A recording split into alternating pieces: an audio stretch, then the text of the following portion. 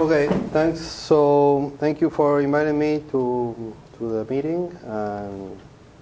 So I'm going to talk about, I did my PhD work in Rick's Michaud lab in Arizona. And then I did postdoctoral work with Ray Goldstein in Cambridge. Now I'm a researcher in Argentina. So for the last 10 years, I've been using the Volvocine as a model system for trying to understand the transition to multicellularity. And so basically, I always think in an evolutionary ecology perspective, what are the costs and benefits? Basically, do you have like a pointer? Or? There is a pointer. There was a pointer. There you go. Oh, yeah, okay. Okay. We can have a duel. Yeah. So in Volvocine, you have this correlation between size and cell specialization and complexity. So what are the costs of benefits, or why as size increases in this group, then you have increased structure and increased complexity. So first, I'm going to talk about the Volvocine green algae in detail, so that you can understand the model system. Then I'm going to talk about a model that it's impressed now in American Naturalist that I developed based on the Volvocine life history to understand the transition to chonsoma differentiation. And then I'm going to give us the examples of our experimental work on hydrodynamics in Volvocine and how they fit to the model that is impressed now. Cristian? Yeah. What is the scale of those images? So basically, this is 10 microns in diameter, more or less. So this is like 20 microns. This is like 50 microns colonies, and these can be from 200 microns to 1 millimeter. So does the cell size change as you... No, so basically all these cells are more or less the same cells, these dots, the same cell size. So you have like the Chlamydomonas cell and the somatic cells in Volvox are more or less the same cell size. These grow as they grow to reproduce. They get a little bit bigger than the somatic cells. Well, all of these reproductive cells.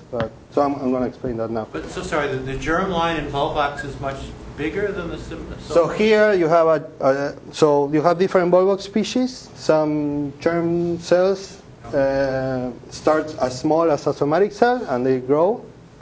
And then you have species like Volvox carteret. They have other developmental modes in which they have a symmetric division and they start bigger. Here it's like they already are 1 day, more or less. This is 1 day after the colony was formed. So that's why they are much more bigger. Okay. When the colony is just formed inside the mother colony, they are bigger than the somatic cells, but like double in size, like not that size. And then in Eudarina, Yeah. the extracellular, what makes the extracellular matrix spherical? Is that just surface tension, or why is it such a perfect sphere? Well, that's a very good question. It's one of the things I was talking here with Brad is one of the things about the ICM is that it's known its chemical composition. It's known, but there are a lot of things about their physical properties and how the ECM is formed and how it's related to the cells that it's not known at all, and it would be very nice if people get into that. But it's a solid sphere, not a hollow sphere in Eudarina. The extracellular matrix makes a kind of solid object. Yeah, and actually basically we pick this with micropipettes. We pick cells, so then we can measure the flow. Colonies, so we can measure flows. And it's very elastic and flexible. So when we suck them up with the micro syringes, sometimes we suck too much, and the whole thing goes inside, but it doesn't break. And then when we release the air, it pops. And retains. Yeah, and retains the same. It's very hard to break them apart. So it's very flexible. So it is just like things that happen when we do experiments, but we don't know anything about why is that happening. David's question is that the surface of a sphere in Eudarina, or is that a solid a ball, or is it a shell? No, it's shell. It's a shell. It is a shell. It is a shell. Yeah, most of inside these hollow spheres, it's almost the density of water. So it's it's 99% water inside. So the ECM it's a hollow sphere. Well, it's a banding rigidity, perhaps, that makes it spherical, or some other weird thing. All right. Can I push the button? You have the stick, so you can push whatever you want. So this is why the Volvocales are so good at looking at the transition to multicellularity, because you have on the whole group you can see all the intermediate somehow organizational species. So you have Chlamydomonas and you have Gonium, in which you have just a very primitive primordial group of cells that is no more than a 16-cell colony. Then you have this new structure with a hollow sphere that Eudorina makes. And then when you go to more than 100 cells, you have this species called Pleodorina californica, in which some of the somatic cells will not grow. Some of the cells will not grow and become somatic, stereosomatic, and do not reproduce.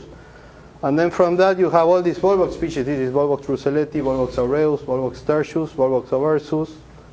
And this is Volvox satellite grown with less light and with more light. So here you have like a 2,000 cell colony, and here you have like a 1,000 cell colony, just because of lighting, more energy into them. And then from this, you have mutants that can be isolated, in which with just two mutations you can go from Volvox carteri to an Eudorina kind of colony, because one mutation makes the reproductive cells not form, and the other mutation makes the somatic cells regenerate. So with one mutation you lose the reproductive cells, and with the other mutation you make the somatic cells reproduce again. And so one of the things that when I started working with the Volvocales, and I don't have a genetics background or anything, but I realized that it's sometimes that I think it's sometimes more important the regulation of the genes than creating more genes. Just these genes are all the same. It's just turning on and off the genes is what makes one organization or the other organization. And BC1 and BC2 are two different types of Volvox carteri? It's the same strain, but one grown with low light intensity and another one with high light intensity. Cristian? Yes. The gonium, is the size of those clumps predictable, or is there a size distribution, larger, smaller? How many cells there are in the clump? So if you synchronize them and you have like homogeneous light, and you have bubbling medium, and everything is perfect, then yeah, it's pretty predictable. You have like on average 8 cells in the colony or 12 cells. Variation is around there. So there is even though you have ideal conditions, there is variation, and there is a significant variation, and that's another important thing. So you have like limits in each of these designs of cell size, but you have in each. So if I have an Eudorina strain, have a culture of Eudorina, I can get from 4 cells to 128 cells in the culture. If you grow them on ideal conditions, then that variation minimizes. But still, you have. So when I report like on this is on all of these, I synchronize them. For my American Naturalist 2006 paper, for my dissertation paper, I grew them every 2 hours. I measure their upward swimming speed, their sedimentation speed, I measure their size. So I have a mean size and a mean cell number from somatic cells, germ cells, and all that. And it's still, even though I had them synchronized with high light intensity, I refreshed the medium every day and everything, I still had a pretty... And these are clonal, sexually clonal. You don't even have genetic variation. Still, without genetic variation and with like homogeneous culture conditions, still you had a pretty good variation. What is their division mechanism?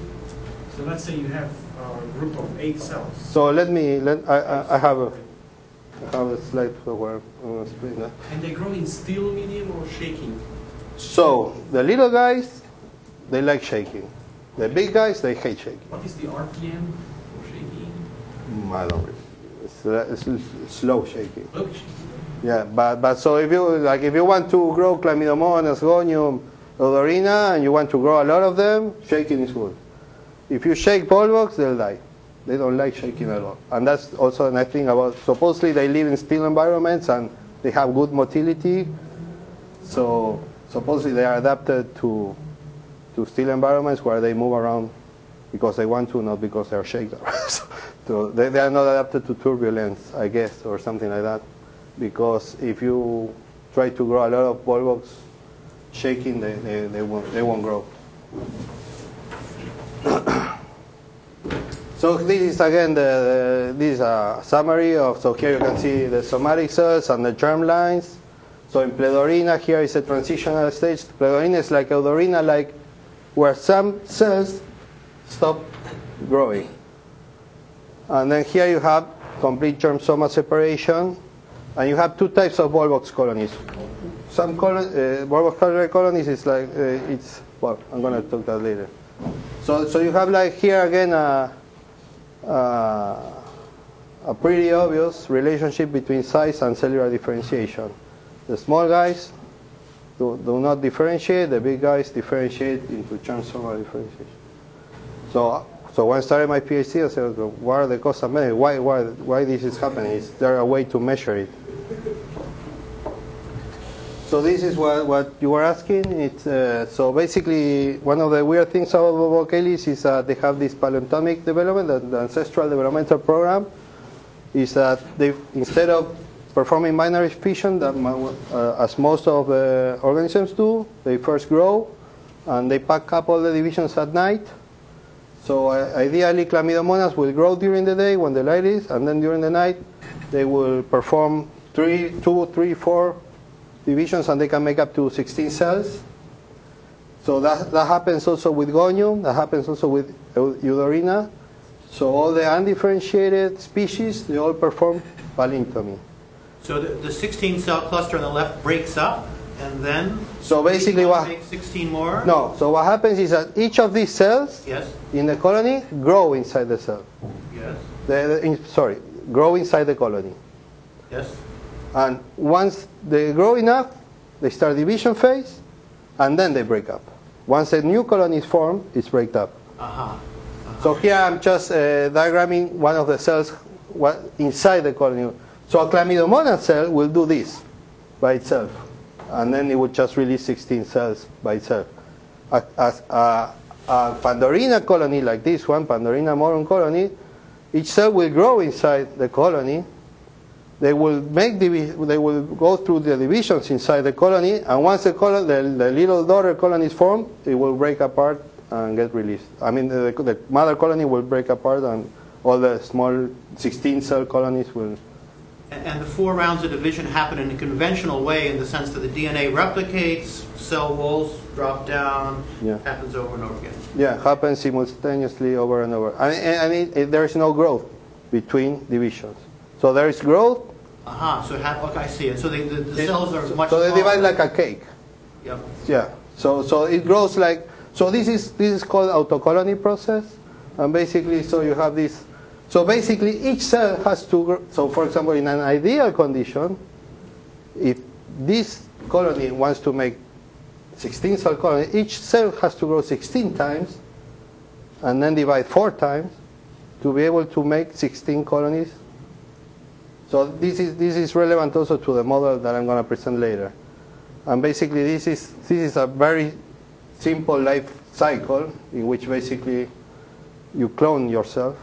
You grow enough to be able to reproduce the same number of cells with the same initial cell size. And when you synchronize these species, they do that. Basically, they grow during the day, they divide during the night, and then so I had like a 16-hour light, 8-hour dark cycle. So when the light cycle comes, 1 hour later, they hatch. Yes? And can you track these cells? So if you have a 16-cell colony, all of these 16 cells divide and become another 16 cells. Do they form colonies from these clones, or do they form the 16 colonies from... So I don't understand the question. So you said that you have a 16-cell colony. Yes. Every cell grows up. Yeah. And then each one of these 16 cells can give rise to a 16-cell colony. So you have 16 times 16 cells. Right? Yeah. These cells, so one cell becomes 16 other? And that could form a colony by itself. Yeah. So is that the case, or do they sort out and then they mix? I mean, no, they don't mix. Each cell grows, divides like a cake, and then that colony is released. Okay, so it's a clonal. Yeah, it's called clonal. Yeah, there's no mixing between cells. The cells are produced from each cell, are not mixed. And it divides like a three-dimensional cake, not in this planar. Yeah. So basically, in Volvox, what happened is there is in some Volvox species, like Volvox from the Volvox section, it's Volvox globator, Volvox aureus, Volvox barberi. What happens is that there is a derived developmental program, and here they do binary fission. So here cells, reproductive cells start small on these kind of colonies, and they grow and divide, grow and divide, grow and divide. So the embryo grows inside the mother colony. Instead of having like a huge cell and then dividing like a cake, basically here you have growth and division like regular most of the organisms do. So here is a typical Volvox carteri, one synchronized on a 16-hour, 8-hour dark. Basically, the daughter colony is released. So one of the weird things that happens on this life cycle when it's synchronized in the lab is that the daughter colonies are formed, and they spend 1 day growing inside the mother colony.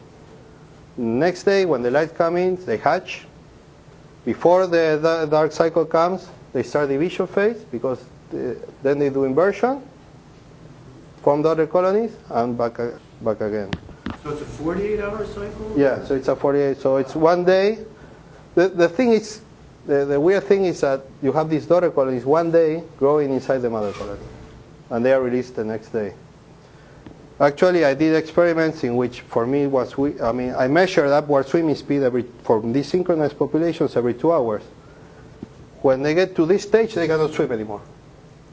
They are so heavy, and since the somatic cell number is fixed, there is no reproduction. Right. And so I said, how they can live in a lake? They just sink. How this happens? So basically, I did a little experiment where I put in the dark some of them, and these guys would be released earlier. But do they go up and down with the darkness and the light to some extent? Yeah, they do gravitaxis and phototaxis. Basically, but the interesting thing is that when I put these guys in the dark, after 3-4 hours, they just went out swimming upward. And you could have, and the mother colony was intact with the holes where they just escaped from them. But when they get released here, the whole extracellular matrix disintegrates, and the somatic cells go through programmed cell death. Here, it was the mother colony was like intact with the little holes. Yeah. So this inversion process, right? Is this something unique to Volvox, or do you also have this in this? Yeah, you have. What's it called? Californica. Yeah. So they also do inversion. So they first divide. Brad, they do. Do you know, Brad? They do all inversion. So inversion. I think all of them do inversion, no? Most.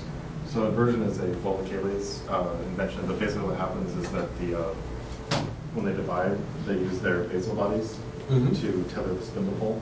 Yeah. So when they divide, the spindle poles end up on the inside of the organism. Yeah. And so that's where the flagella come out, so they can swim. So they have to flip inside out so they can swim. All right. So the flagella, they arrive in the middle of the. Yeah. So if they don't invert, they can't swim and they sink. And so in this, I forget the name, but this P. californica or so. Yeah, Pleurina californica. And so they're also they divide, the cells grow and then divide, and then they form like small colonies within the bigger sphere still, and then they invert and then they are released. Yeah. Okay. But because those flagella, those basal bodies end up on the inside, and hence their flagella, there's a strong pressure for them to evolve a mechanism to invert. Right. Because they're essentially dead if they don't. And do people understand how this works mechanically? Yeah. So in Volvox, the inversion kinesin, it's a kinesin. It's a kinesin. Sorry, I didn't. Kinesin, so enzyme that kinesin. Oh, okay. Okay. We don't understand the molecular. So it's possible to knock out that kinesin and then it will not convert. Yeah, so we don't know the biochemical mechanism, but that points to an actinomyosin-based mechanism. And I've got a really cool video I can show when I talk next week that actually shows Volvocine burning. Oh, wow, yeah. That was taken by Starr back in the 60s. Oh, yeah, it's the one Coleman gave us, no? Yeah. I'll put it in there, it's really cool. It makes you it's appreciate amazing, how awesome this process is. Yeah, I look forward to see that. What happens to the mother colony when so it just goes, somatic cells go through so the extracellular matrix disintegrates and the somatic cells go through programmed cell death, but they can remain alive for days, for a couple, I mean, so I'm going to explain later how the flagella move or whatever, but you can sometimes on old cultures you can see somatic cells just rotating by themselves, because they are designed to be able to do a flagella like this, so the whole colony can swim instead of doing the chlamydomonas breaststroke. So if you put a somatic cell by itself, it will just rotate on the same place. Gonium does the same thing too. Yeah, and Gonium does the same for some of the cells in Gonium also, since they are designed for collective flagellar swimming. And can they do gravitaxis in the dark? Yeah, actually on the experiments I'm going to show, I performed them all in the dark. Wow. So because I didn't want to have light complicating the experiment, so I had like an infrared filter and I put them on. And so basically if you put them in the dark, they will just have this safe mechanism, they will just swim up. That's because of buoyancy, or? Yeah, I mean, because I see why they want to do it. Gas exchange, nutrient, and also if light comes again, they're better off. The light. Light will come again. But it's like if there is light, they will swim to the light. Yeah. I mean, unless it's too much. If not, they will swim back. But if there's no light, they'll do gravitaxis and they'll just swim up. Yeah. Where are all these somatic cells? When are they generated in this process? So basically here, where on the division, once the germ cells grow really big, they go through the division process, and so in Volvox culture you have asymmetric divisions, and then they go through a series of multiple divisions, and somehow germ cells are separated, and most of the cells are all somatic. So basically you have 2,000 somatic cells and 16 germ cells maximum. So basically all the somatic cells are formed on the division phase.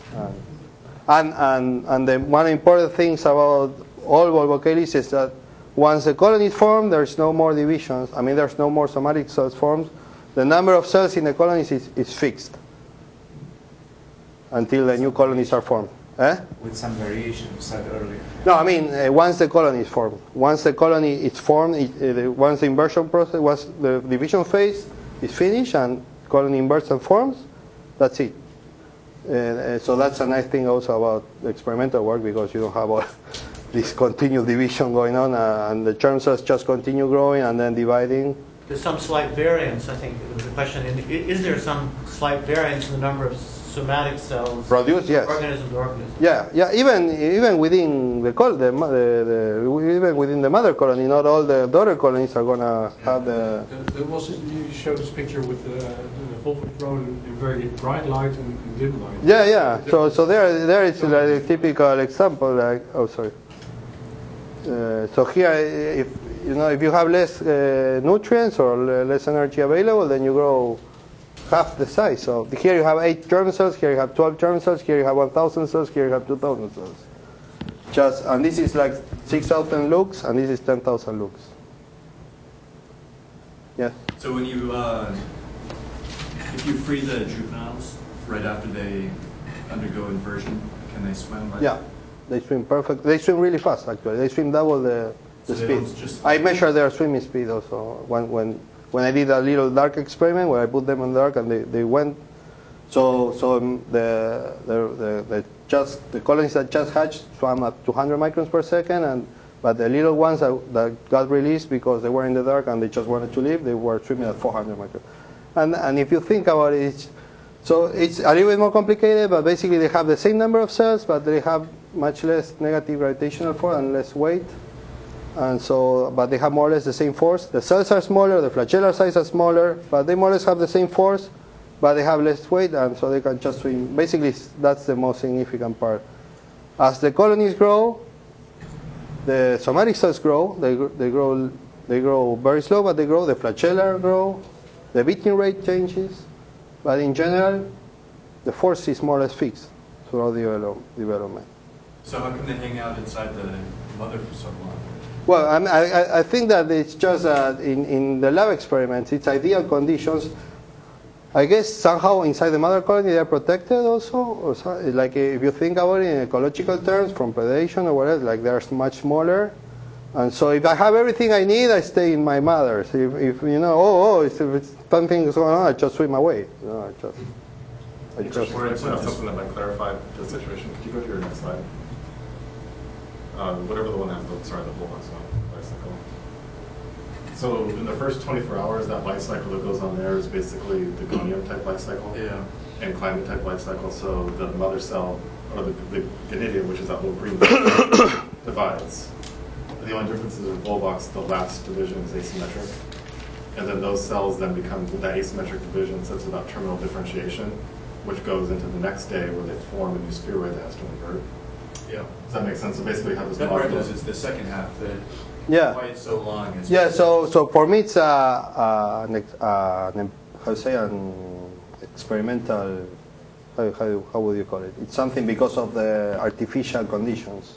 So I mean, they are so good. The conditions are so good in the lab that they can stay a whole day because they have light from everywhere. They have all the nutrients they need or whatever. So I think that it's somehow artificially done because of the lab conditions. Volvox in the wild, you would never see one with baby colonies inside of it.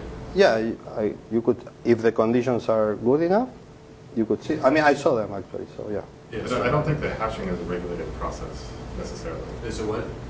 Hatching may not be a regulated process. So they just get big enough and they break out. Because once that mother. But this darkness aspect is really interesting for them. It seems like it might be, if the conditions are bad and they swim away, that there could be like a dispersal mechanism.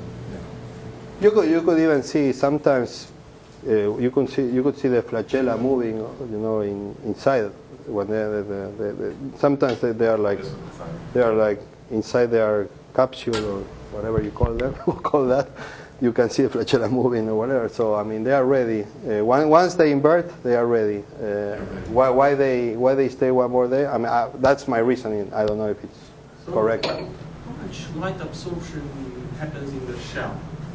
I guess light hits the shell. Yeah, I would think minimal, but I don't have any clue, any idea. I mean, I would think minimal is transparent. I think that the problem is more the shading of the somatic cells. Exactly. Yeah. Yeah. Well, yeah. That's another thing. And that's because basically for the colony design, you have to somehow optimize for motility, for buoyancy, for drag, and also for light coming in, because the reproduction and the growth is made by the germ cells inside the colony. So if you are doing too much shading by the somatic cells, so basically there are all these trade-offs for the colony design. So you have to more or less make everything work for all those variables. Light coming in, nutrients coming in, and not sink, and being able to move around, more or less. So do they detect predators? No. No, there is no way they can detect predators. So do they have anything to They don't even have any synchronized. So the somatic cells are like independent motors. And depending on where they are in the colony, they are programmed to do. So basically, the stigma, the photoreceptor, is oriented in a specific way. The flagella are oriented in a specific way, so they can do coordinated swimming. But there's no coordination. There's no messenger. There's no that is known of. So there is these species that have cytoplasmatic bridges between somatic cells that retain them, and some species that do not retain them, and they both behave in the same way, regardless of where they retain the cytoplasmatic bridges or they do not. So there's no evidence that there is any coordination at all between the 2,000 motors. I'm asking because even say even in sponges, if you look carefully, some cells are actually specialized as some kind of protoneurons, and they express a lot of neural genes while others don't.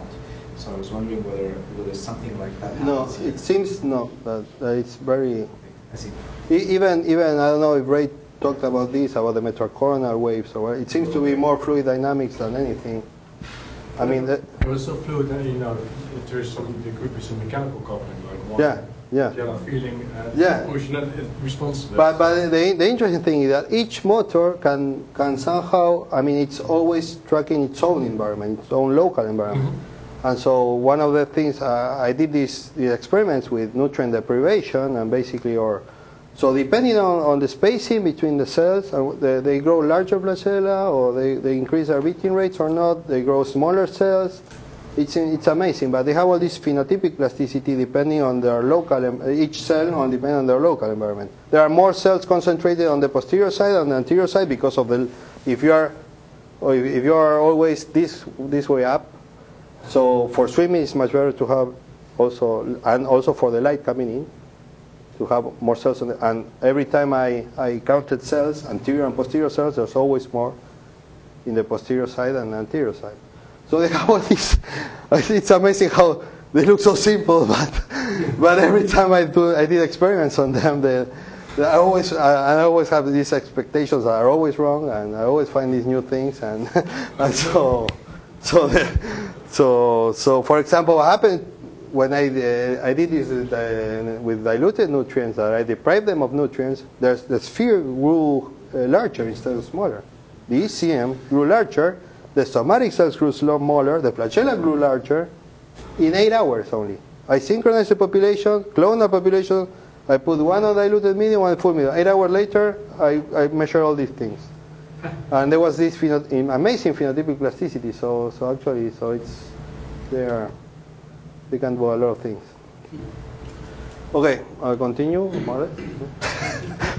So one of the things is that I guess all people here know that multicellularity evolved independently multiple times, but it's in Volvox, it evolved inside the Volvocalis group, it evolved independently. So it's not even that multicellularity evolved multiple times independently on all kinds of families, but inside the Volvocalis you had so the extracellular matrix structure evolved independently multiple times, germ soma differentiation evolved independently multiple times, the development programs, the derived developmental programs going from palintomy to binary fission evolved independently multiple times. So it's really interesting that just with few genetic changes, supposedly with not that many genetics, you can get all these combinations inside this group. So in your schematic phylogeny, it looks like there are two lineages which have Eudarina followed by Volvox. Is that no? I mean, this is just I just wanted to make a point that from Gonium there seems to be Gonium-like or Eudarina kind of. There were Volvox species on different sections. So you have this Volvox russelletii interspace with Eudarina species, with other kind of species, and then you have Volvox aureus and Volvox gigas, and then here you have all these other Volvox. And so basically, it seems pretty easy in this group to be able to form germ soma differentiated colonies. What is the metric D? Oh, sorry. So these are so there are 4 developmental modes. And even so basically it's palintomy and binary fission. There's other asymmetric and all that. But here you can see like the developmental 4 evolved independently. Separate places. In separate. So actually. Are you saying that the Volvox genus is not monophyletic? No, I don't. I mean, they should be called different species. I disagree with. I mean, I'm not a phylogenetic, but for sure there should be at least 2 Volvox genus. I mean, here you have the Volvox section, the Volvox russelletii, Volvox barberi, Volvox lobator. These are totally different organisms. I mean, they are spherical, germ soma differentiated organisms. That's the only thing they have in common.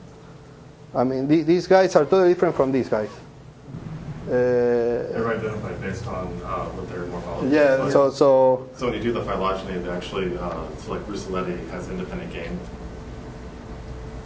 So there's actually all these Volvox species are named Volvox that are dispersed within the phylogeny because they were represent either gain or loss. Typically loss of character. but yes, so if you do experiments with them, you know, and like I've been watching them for 10 years, swimming, growing, it's like totally different organisms. These guys, these species here are totally different from these Volvox species on there.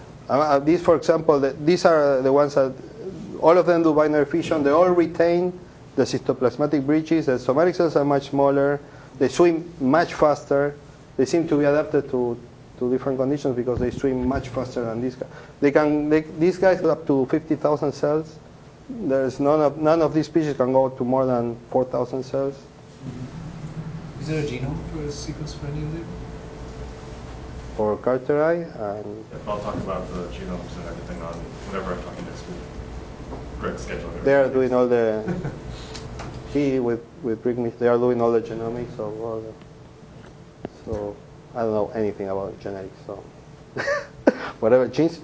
Okay. So here's the basic working hypothesis of how germ differentiation occurred in Volvox carteri. So you have a gene that is a GLS that turned on that's the asymmetric division, and it's the one that controls for who is germ and who is soma. And then basically, if you are a large cell, there is a gene that controls depending on the size of the cell. If the cell is large, then the gene is turned on, and the germ cell is not flagellated. And so the germ cell specializes in reproductive function. Then you have the reg gene, that if the gene is turned off, it suppresses chloroplast formation, so you cannot grow. So when the reg A is turned on, you have somatic cells that are sterile and cannot grow more than. It's amazing because it's very crude. It's size related. If the cells can grow to more than such the gene is turned on, and then it goes through the whole reproduction phase, and it makes viable Volvox colonies, the somatic cells. Is regulated just by the size of the cells. And so basically here you have a reg mutant in which here the reg is turned off, and all these somatic cells become reproductive. All of these strains, I have them in the lab, and they are on Rick's lab, and one can do. So the nice thing is also that these can be isolated, and they are available in the lab. Because they're all viable, they all form. So here you have two types of Volvox colonies, the one made by the somatic cells and the one made, morphologically they are identical. It's just the somatic cells, since they start smaller, they make smaller Volvox colonies, and the germ cells make larger Volvox colonies. So you have like an organisms with two types of reproductive cells. So you have these blobs of cells that, you know, sometimes colonies are released, sometimes not, and it's very messy. Like test tubes of reg mutants, it's very messy because it's just so basically, why use the Volvocale? So this is just a summary. So asexual monoclonal populations are easily obtained. I have isolated also from a lake in Buenos Aires 5 strains of Volvocales also. I mean, it's, if you work with algae or you are phycologists, sometimes it's very difficult to isolate strains like from euglenoids, for example, or Volvocales are very easy to isolate, and they grow very easily in standard Volvox medium or other mediums, and they are easy to keep in the lab. And their global distribution is approximately the same line of latitude will have all around the world similar? Then there are some old studies about hybridization and strains, and so they are strains are morphs, are identical, but they cannot form viable spores. Okay. So even within a Volvox species, there can be sometimes speciation. Because if you get one from Japan and one from Argentina and you put them together, they would not form viable spores, even though they are more genetically almost identical and morphologically identical. So. Thank you. So it's most of these species, they all have worldwide distribution. So they are easily grown in lab in well-defined medium. So they range from unicellular to 10,000 cell colonies.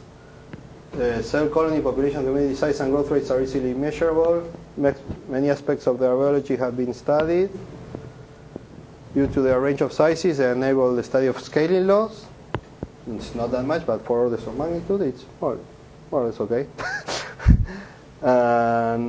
Well, here I put here, this is all. I don't know, Brad, because I put the genome of Riharty and Carter has been sequenced. Others are in the process, so you're going to talk about that later.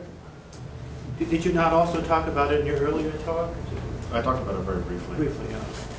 There's a recorded talk by Brad. Oh, okay, yeah. So. I'll talk about some more of the details and some of the things And now I'm starting to do some microcosm experiments to try to do ecological theory with them. So different volcanoes consider a natural competitive gill, competing primarily for light and mineral resources. So kind of communities can be assembled. So I have them with bacteria, without bacteria, with a predator. I have them axinic in the lab. I have them with, so I can put 1 trophic level, 2 trophic level, 3 trophic level. I can look at the complexity or the ecology of complexity. The complexity. One experience is doing like ecology with the mutants of Volvocine, how the population dynamic changes if you have cell differentiation, if you don't have cell differentiation. Now we're trying to do I'm collaborating with Brian McGill and working on abundance. So I'm doing some microcosms with different combination of Volvocalis at different temperatures, how abundance is related with growth rate and with temperature. So I think it's a model system that for ecology it's underused and it could be used further. Brad is also stuff. So I go back now to the general theoretical question. So the general theme is to investigate the emergence of new levels in the individuality as complexity as size increases. And so what I talked about before, how did a larger individual with 2 cell types evolve from a smaller colony of undifferentiated cells? Just one quick question. Yes. The reg mutant that you showed before, yeah. Does it outcompete the ancestral? In ideal lab conditions, yes. The double mutant and the reg mutant, yes, because they have much more reproductive rate. So there's no pleiotropic effect of all the cells being germinal. No. I mean, when I grow them in the lab, in ideal conditions, they grow really well. The problem is, then I'm going to talk about the problems that ecologically they have all kinds of motility problems and developmental problems. Yeah, so that may mean that they don't actually have to feed them so much. No. I mean, what I'm saying, on ideal conditions but that's the nice thing, that if you isolate them and you have them on ideal conditions in the lab, but for example, the double mutant, you have like on average 600 somatic cells that develop and grow and reproduce, and for 2 days you have a blob of cells on the bottom of the test tube trying to. So obviously that doesn't work on a lake, and so those are the things that I'm later going to talk when I talk about hydrodynamics and all that. So can you express things misexpress things in these cells? For example, can you block the cell death of the somatic cells? Can you sorry? Can you block the programmed cell death of the somatic cells? You had earlier a nice hypothesis slide in which you were mentioning that the somatic cells undergo programmed cell death. So I was wondering what happens if you actually block the cell death.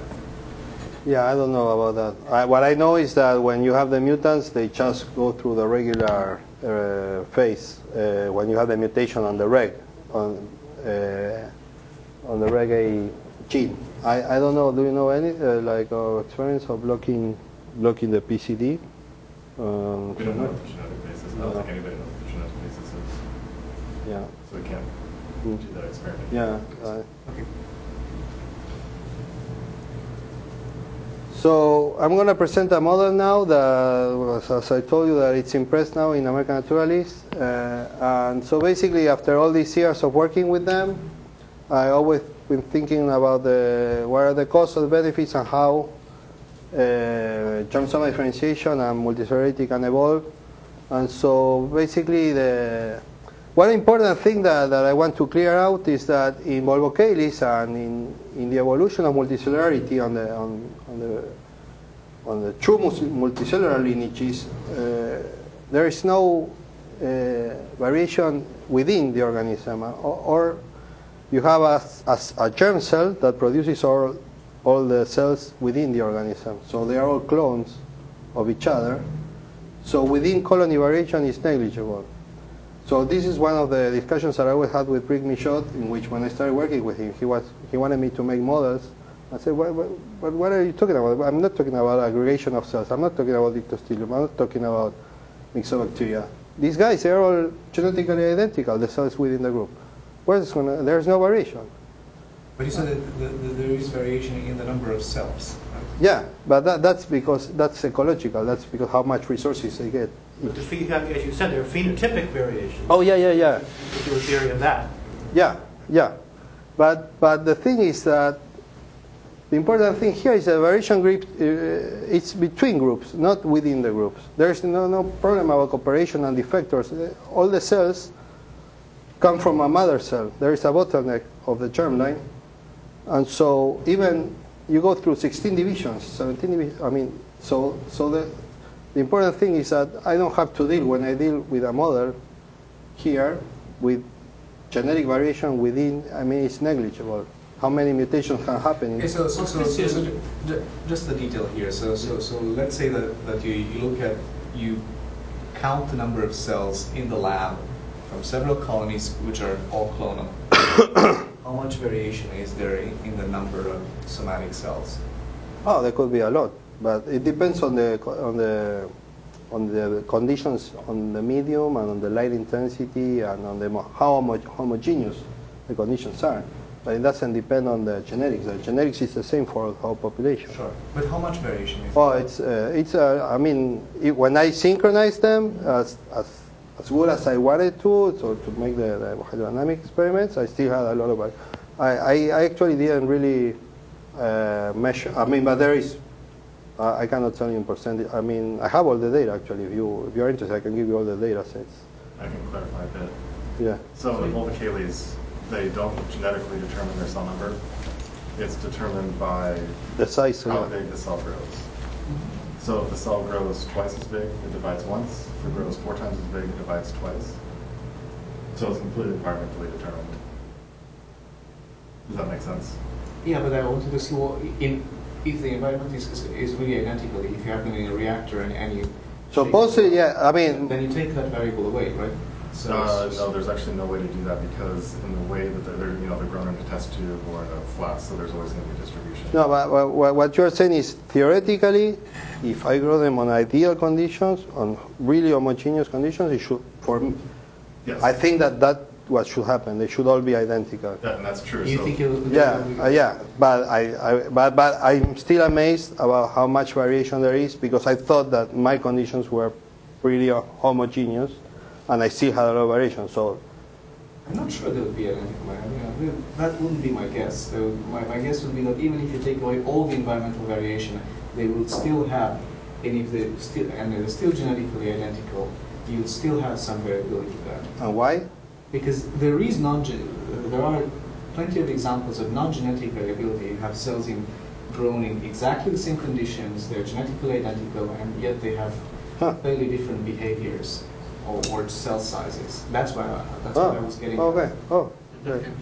Yeah, I never thought about that. Yeah, we can't test that. Our data points at the sizer is pretty. But yeah, I mean, I was always amazed about how much variation there was, even though they were genetically identical and the conditions were pretty homogeneous. So. Yeah, I would like to ask about when you said that there is genetic variation only between groups. Yeah. But actually, that variation must arise within groups. So somewhere when the gonadia are generated, one of them must be, or something. Well, I mean, yeah, they emerge as a. They may emerge as a mixed group if... No, so basically, one thing that I forgot to explain is, so the population growth is basically done through a sexual reproduction. But then there is a sexual phase, in which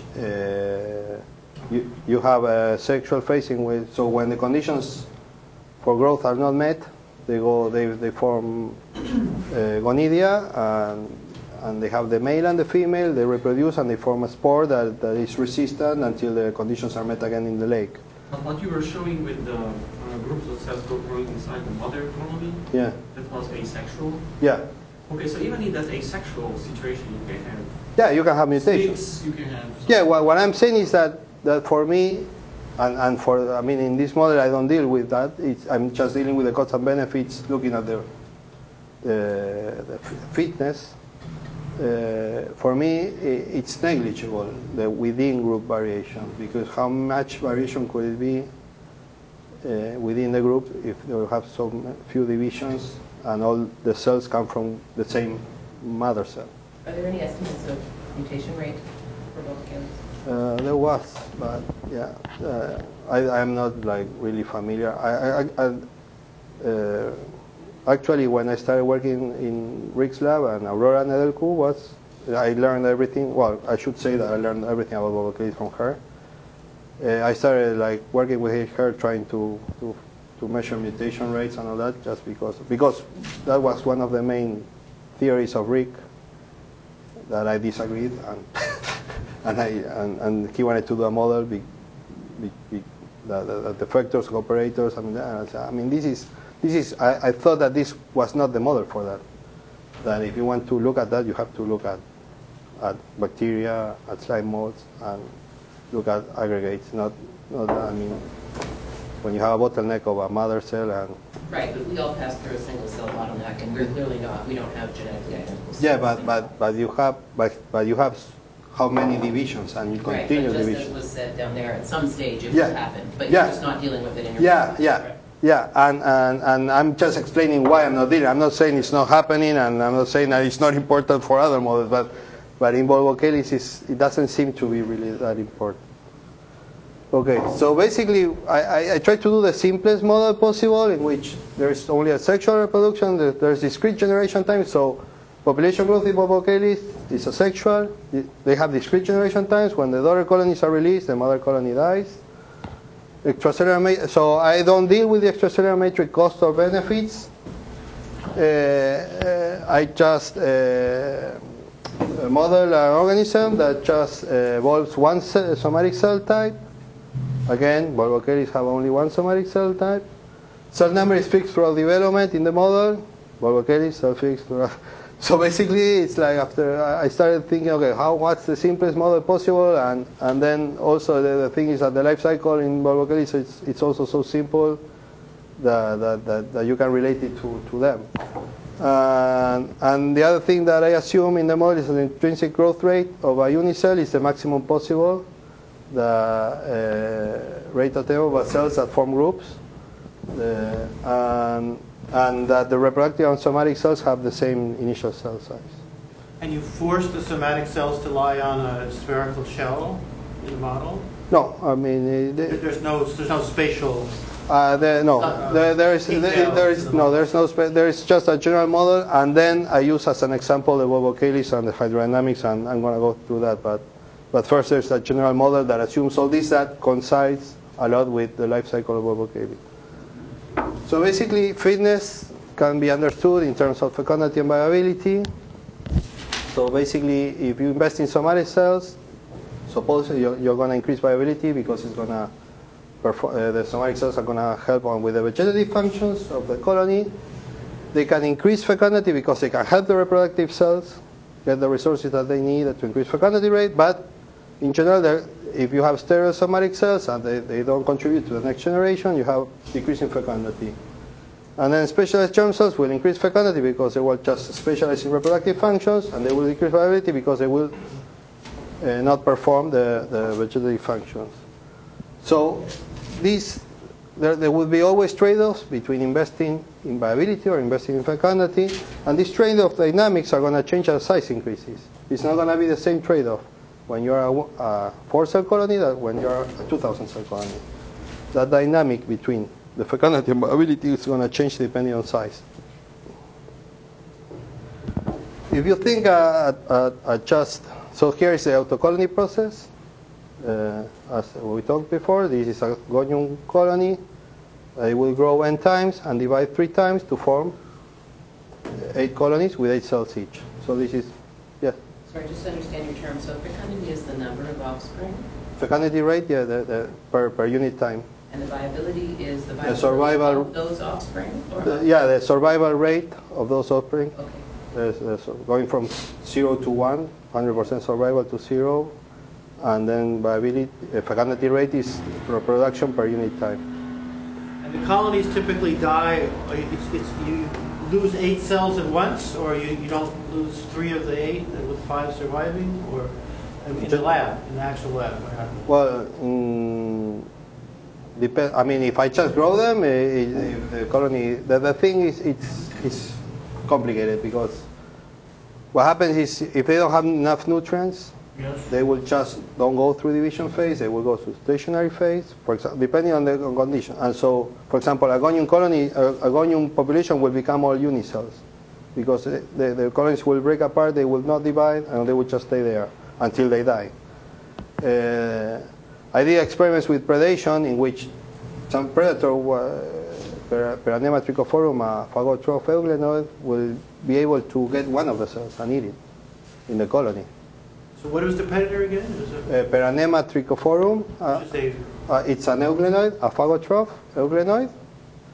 It will eat all kinds, anything that will be able to get engulfed will eat it. It just engulfs them. Yeah. And for example, so one of the important things about all Volvocalyces is if you break the colonies apart, that I did for many experiments, the reproductive cells will continue growing and dividing and forming colonies. I mean, they don't need to be inside a colony to perform all their functions if they have enough, all the resources that they need. So you break them apart by shaking or by sonication? You can do, so Volvox colonies, I would break them apart with a Downs homogenizer. So you just like a little mortar and by a vortexer? No, a mortar, a little mortar where with shear, with shear stress, it breaks it breaks. So it's enough shear stress to break the ACM but not break the cells. I see. And then with Percol you can do cell separation. Okay. So for example, I measure density of cells with Percol, and I also, so for example, one time I broke the colonies apart, I centrifuged them, I broke the colonies apart, I had this density gradient where I had the somatic cell line, so the germ cells are less dense than the somatic cells because they're much bigger basically. And so I just said, oh, I want to leave it in the incubator. Next day I had all the juvenile colonies. And I broke them, I put them in Percol, I centrifuged them, and next day all the juvenile colonies were there. The germ cell line disappeared and they were all up on this density gradient, because it's pretty stable, the Percol density gradient. So yeah, so basically, if one can think of one of these cells starting with initial mass and doing an exponential growth model in which R is the growth rate until the generation time, then you have to get to the final mass to be able to produce the next generation. So basically, if you solve this, so n equals n final, the number of cells that you have to produce, each of these cells has to produce n cells, it's equal to m final divided by m initial. If you put that into that relationship to here, then you get that the number of cells equals to e to the growth rate times the generation time. If you solve for t, then you get this. Basically, what this says is that if you increase, so the generation time increases if you have to produce more cells, and decreases if you have more growth rate. So basically, by using a simple autocolony life cycle, then you can have this very easy equation solved. The fecundity of each colony is equal to the number of cells. If you have 8 cells, you produce 8 colonies. If you have 16 cells, you produce 16 cell colonies. The fecundity rate, so fecundity can be also written as the fecundity rate to the t. Again, since n equals e to the rt, and the fecundity equals to the number of cells, again, if we solve for the fecundity rate, then we get e to the r. For me, when I started doing these simple equations, for me it was incredible to get. I'm not a mathematician, I just play with. I always have the help of Rick or Ray for this kind of stuff. But basically, for me, it was amazing that the n canceled out on this process, and it was just that the fecundity rate equal to the growth rate, to e to the r. And so, if you don't have any. If R is constant, if R is not size dependent, it doesn't really matter. Fitness is going to be the same if you have this autocolony simple process. If you are an 8-cell colony or you are a 1 million cell colony, the fecundity rate is going to be the same. If R is not size dependent. But to the extent that R is controlled by the uptake of nutrients, surface to volume ratios, and so forth, it will be size. Yeah. But for me, it was nice to start this way. You say, okay, I did this simple. I said, okay, it's just R. So now let's say that we invest in some proportion of somatic cells. So the fecundity becomes N. It's just the reproductive cells, whereas it goes from 0 to 1 is the proportion of somatic cells. Again, if we put the relationship of generation time with growth rate and N, and we solve for fecundity rate, then we get this equation. This is, again, with any size dependency or resource availability, as you were saying, without any other things. So this equation, also what surprised me is that, what it tells me is that the fecundity rate has a size component, if you invest in somatic cells, that decreases the constraint as size increases. So if you invest in a proportion of somatic cells, as you increase in size, the cost on the fecundity rate lowers.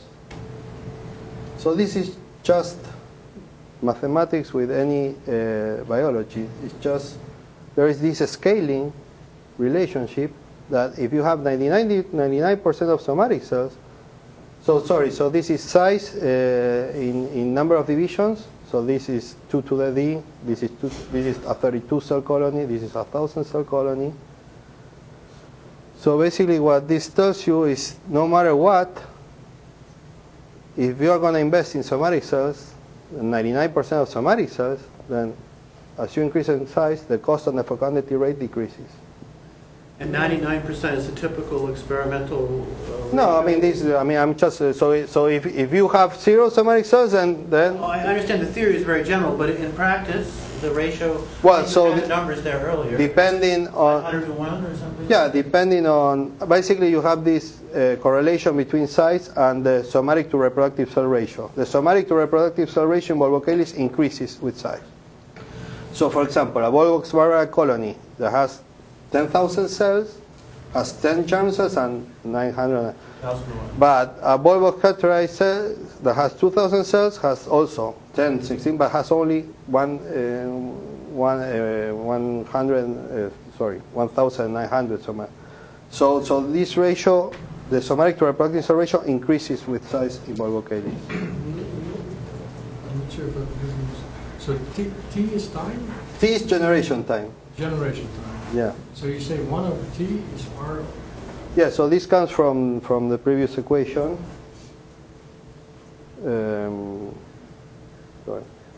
So here T, so basically if we solve for T, N equals E to R over T. If we solve for T, then we get this. So 1 over T is R divided by, it's just inverse of. So N is the number of cells. Yeah, N is the number of cells. E to the RT is just the growth rate of the single colony. Yeah, of the cells in the colony. And generation time, that is the number of cell divisions within one colony. The generation time is how much time it takes you to form a colony. Oh, I see. Okay. So that's the time it takes before it stops dividing, basically. Yeah. I mean, just before it really. I mean, sorry. One of the. I don't deal with division time. I'm assuming division time is instantaneous. I mean, for this to be like more reflective of what's happening, there should be a term division time that increases with size. But I simplified. I just said that division time is not. I thought, but now again, it's a. And viability is still coming. Yeah. We'll do that one. So let me see. So basically, oh sorry. So this is the. Do you want me to go back or? Yeah, maybe just to see by now. So basically, what happens now is that if I put this relationship, because what happens is that I have to fecundity that it's equal to this term, fecundity rate. Mm-hmm. So I'm just replacing rho by the fecundity rate to the t. I'm just replacing n by e to the rt.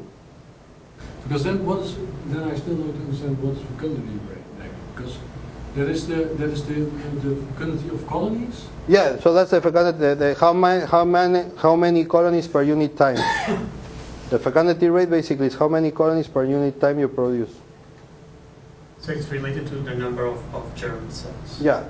Yeah. But why do you put this to the power of t? Because the longer, I would say, because this is fecundity, and the fecundity is. Oh, it's not. It's fecundity is rho, not lambda. Yeah. Okay. So fecundity is equal to the fecundity rate to the t, to the generation. Lambda is fecundity rate. Yeah. Oh, okay. So I mean, what I'm interested is in the fecundity rate, because fecundity. I mean, you can have 16 colonies produced, but if you spend 1 million days in exactly. So I mean, for me, the important thing for fitness is not fecundity, but fecundity rate. Right. So basically, then I solve for fecundity rate, taking into account all these relationships, and basically fecundity rate depends on the growth rate of the cells, on how much proportion of somatic cells, and this is also to the growth rate and divided by, and the exponent is divided by the cell number. Bigger, it takes longer to it takes longer to grow. Rate. So basically, the interesting thing is that then now, depending on what's the proportion of somatic cells, then you have different costs on the fecundity rate. If you are a 1,000 cell colony and you have 99% of somatic cells, your cost on the how much lower is your fecundity rate because you are investing in somatic cells, your cost is less if you are 1,000 cells than if you are 4,000. Well, I mean, your 4 cells you cannot spend in 99. You have to be at least 100 cells to invest in 99%. And D is related to N. Yeah, D is just log 2 of N. It's how many. It's just to deal with how many divisions a colony has to go through to make a colony. So the thing is, as he was saying, R is not size dependent, and the growth rate of the cells in the colony is going to depend on the supply and demand of resources to the colony, which depends on size and cellular differentiation. So basically, again, here I'm saying so now what I want to do is have a simple model for the cost, for the demand of resources, and a simple model based on the colony design. So the cost for me, the cost of reproduction of this new colony is going to depend on how many reproductive cells and somatic cells do I have. So if I have an undifferentiated colony, this is like a double mutant, all the cells have to reproduce. So you have an exponential cost. If you have a 4-cell colony, you have to produce 16 cells.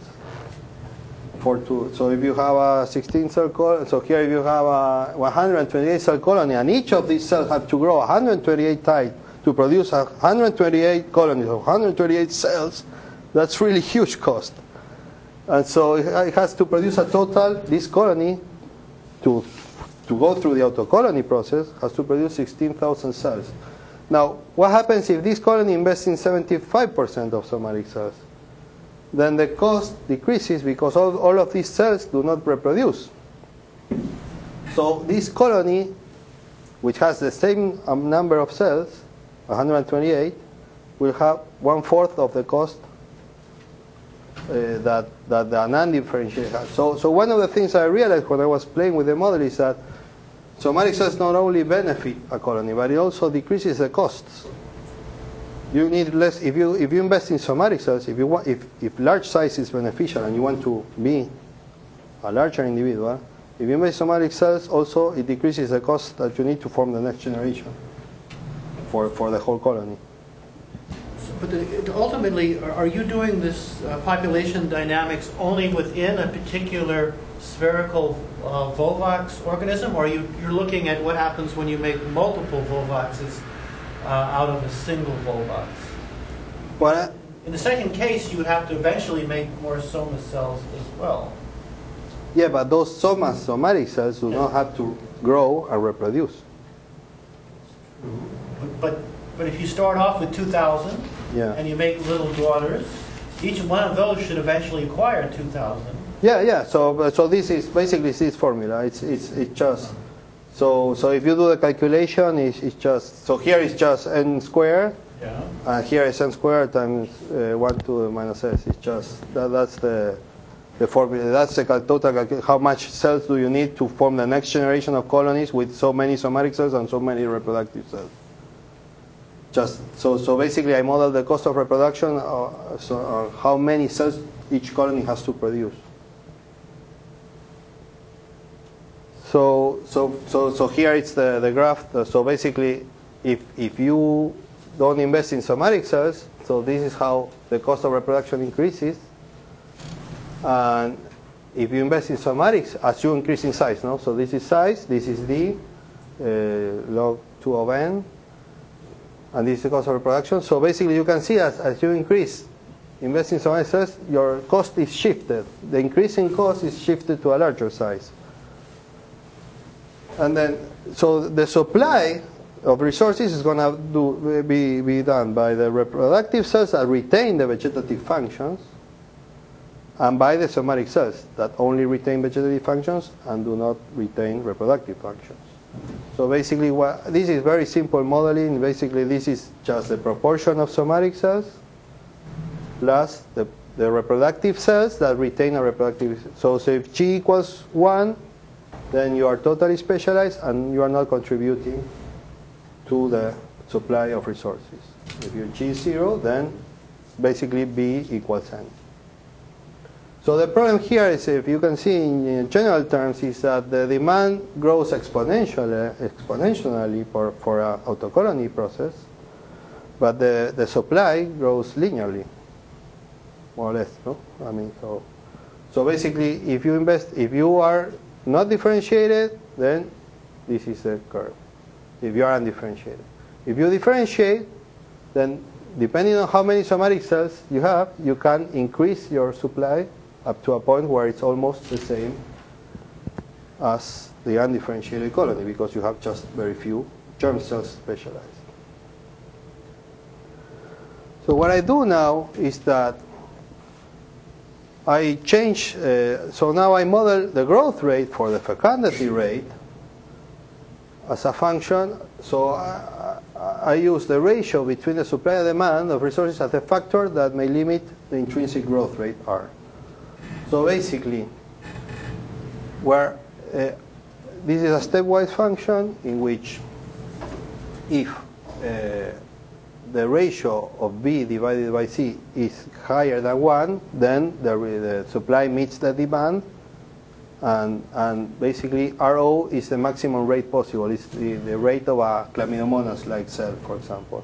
The maximum growth rate possible, a Volvocine can attain, for example. And alpha and beta are just ad hoc parameters for the moment? Yeah, it's just to add. So, for example, what I'm modeling now is the most extreme case in which you have an autocolony process where you have an where the costs increase exponentially, but there could be other leads. So this model tries to be a little bit more general, and so I add a normalization constant for different groups and scaling. Because the benefits and the costs on other groups, lineages where multicellularity evolved, will have different costs and benefits.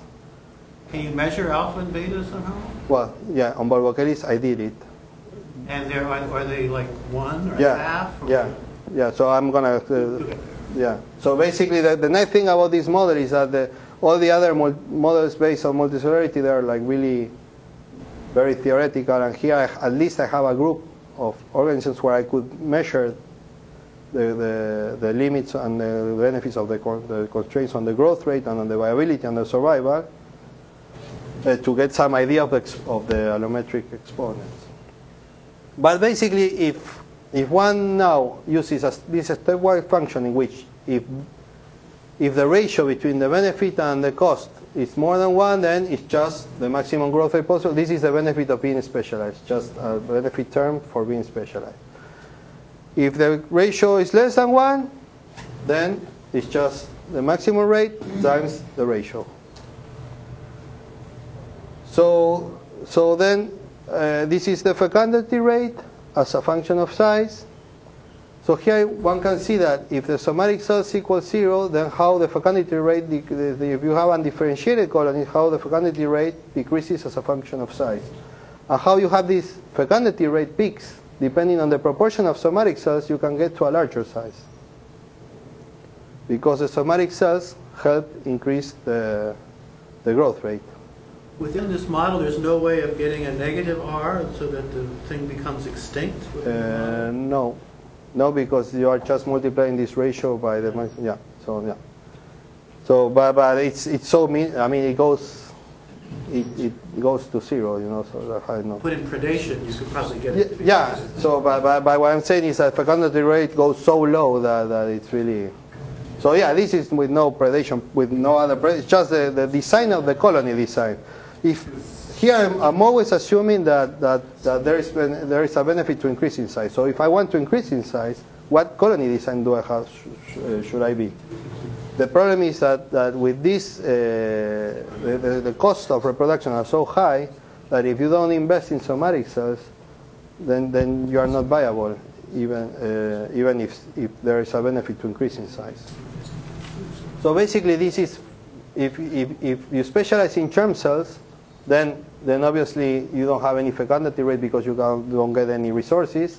But as you increase in somatic cells, then you can even get, obviously because of this term, you can get higher fecundity rates than undifferentiated when you have, because you don't have most of the cells that perform vegetative function are somatic, and the reproductive cells benefit from being specialized.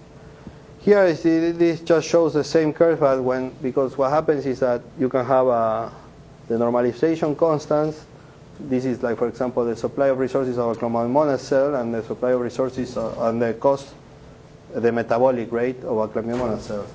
So the constraint can be, so let's say that the ratio between the normalization constants is 8, then the costs start kicking in later because you still have enough. You have enough supply of resources until you are 8-cell or 16-cell colony. You have a threshold size that is larger. And the sharp changes in slope in figures C and D? This is basically because here you have this part of the equation is the same. No, sorry. How was it? It reflects the dichotomy of the inequality at the top. Yeah. Okay, all right. Excuse me, what's G there? G is a germ specialization. So if germs specialize totally, then you don't have any fecundity rate because you are not getting any supplies. As you increase in somatic cells, then the germ has higher growth rate because it's specialized, and it gets all the supplies from the somatic cells. And in reality, G could be somewhere between 0 and 1, depending on the species? Or? Yeah, I mean, that's a big deal. So basically, in Volvocine, I do it as motile or non-motile cells. But in all other lineages, all kinds of graduation can happen. And even for me, the germline in Volvocine is totally specialized. It's not totally specialized. It just doesn't have a flagella. But it's still doing all the other stuff. Thank you. Yeah. But it's easy to somehow describe it in Volvocine between motile and non-motile as being specialized or not. So when we look at viability, I always see also here it's very general, but I also see it as a ratio between the supply, I mean the vegetative functions just is given by the ratio between the vegetative functions and the cost. So I'm going to explain this, but basically the viability, so if you have undifferentiated colonies, the cost increase exponentially. Again you have here another scaling exponents and another normalization constant. This is going to be all reflected with the motility, with the hydrodynamics, because basically what I do with Volvocines is I say if they cannot swim, if they sink, they are not viable. So at least they have to remain afloat. So these ratios are going to describe at what point a colony can float at least or not.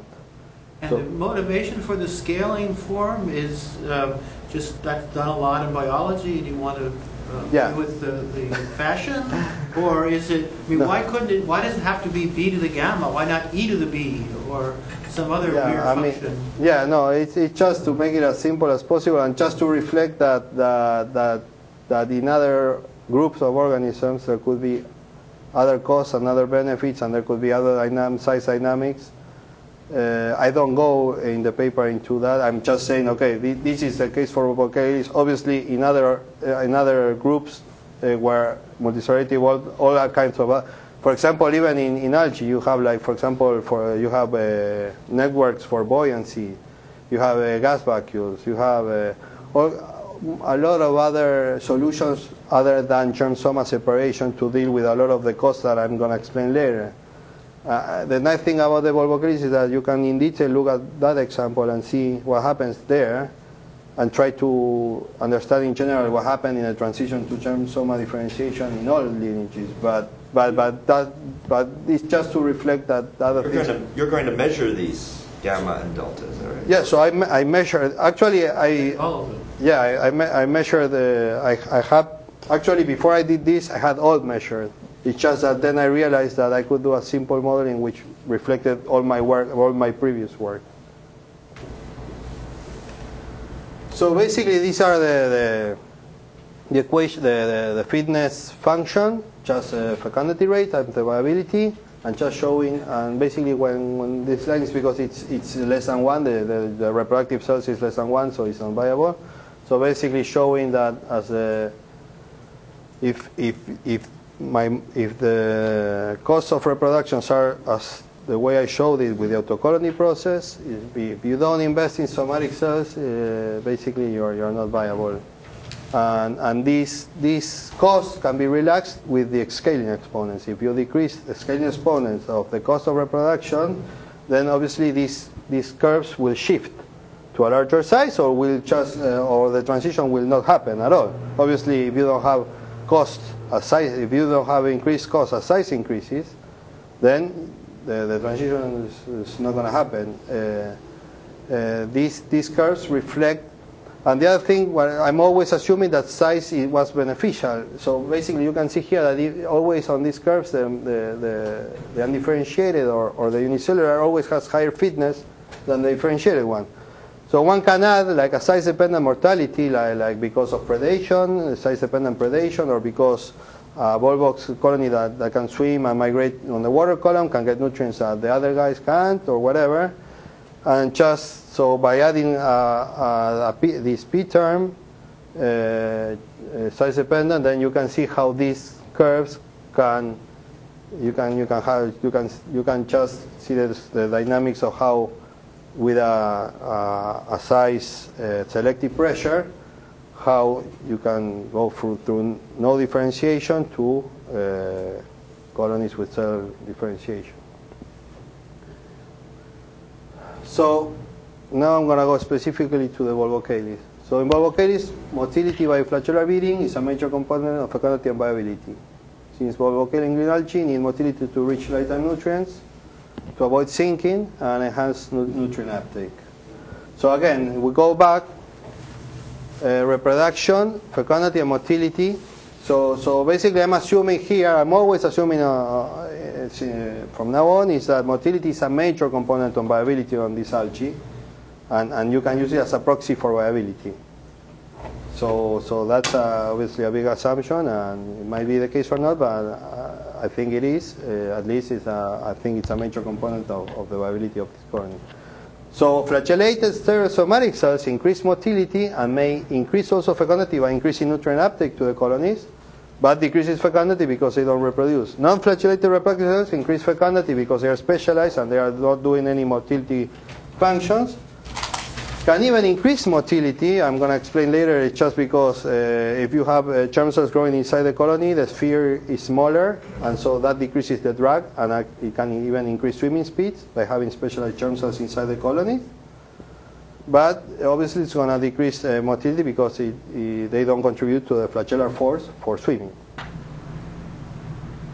So we argue that cell specialization evolved as a means to deal with the cost associated with the production of large multicellular colonies and their metabolic requirements. So Cristian, in this case, nutrient uptake is primarily light. Primary? So nutrient uptake is primarily light? No, it's molecules. So it's also mixing? Yeah, it's a mixing. Yeah, so basically motility is used for the swimming and the mixing. I mean, collective flagellar beating, for the viability part is for the swimming, and for the fecundity part is for getting nutrients. Has that been measured at all with climate Buenos using like a paralyzed flagellum unit? No, that's something that I wanted to. Actually, that's one thing that I didn't. One of the projects that I wanted to do is fix a Chlamydomonas or Volvox colonies, do deflagellation or mutats, and have microprobes for oxygen or CO2, whatever, and look in situ in real time metabolic rates with different flow dynamics. Yeah, KITP meetings in climate might be really informative because some of them, you can also get some that beat really, really slowly. Yeah. So I never got to, I tried to start to do that in Cambridge, but I broke a couple of microprobes. I needed help from the physicists, and they were interested in synchronizing flagella and Chlamydomonas, and they didn't care about my stuff, and that got truncated. That part of the So basically, to deal with this, the working hypothesis was to increase in cell specialization of certain cell species as size increases can be explained in terms of the need of increased motility capabilities for self-propulsion and increased nutrient uptake. So I first started working with Dr. Kessler. All this, my dissertation work was done with Dr. John. He introduced me to basic fluid dynamics and low Reynolds number, and without him, I couldn't do anything of this. I did it all with him. I learned everything with him, and we worked together. He introduced me then to Ray, and in Arizona, and then he left to Cambridge, and so I set up all the lab for Volvocine with Ray there, and worked with him and whatever. So basically we did a model based on low Reynolds number and the Stokes equation. Used for the Volvocine. Then we measure the propulsion, the velocities of the upward speed and sedimentation speeds of the different species, and then we did experiments and theory for the collective flagellar beating for the importance of collective flagellar beating for nutrient uptake. Yes. You may already have said this, so sorry if I'm repeating this, but we have an increase in cell specialization in extant species as size increases. What's the smallest size of a multicellular Volvocine that does not have a germline soma separation? The Eudorina colonies, it's no more than 128 cells. That's more or less the limit. And they're all somatic as far as we can tell. And they're all somatic, all of No. 128 cells. No, I mean, so the limit where there is no cellular differentiation. That's right. So they are all reproductive. I mean, up to 100 cells, you have undifferentiated colonies. And then after that? After that, then you have Pleurina californica species that are from 64 cells to 256 cells, where you have up to 40-50% of somatic sterile cells. Yeah. And then you have all the Volvox species from 500 cells to 10,000 cells, where 99% or more are somatic. Okay. So there is nothing in this group. There's nothing greater than 100 cells that doesn't have a germline soma slip. Is that right? More than 100 that doesn't have? No. That's right. Okay. Yeah. And what's the Algae? Excuse me? How many cells are in the Algae? I don't remember. Yeah, I don't remember. But it's more or less. And again, these guys I mean, because if you look at papers, they talk 32 cell Evolutionary, and I've been growing them for years.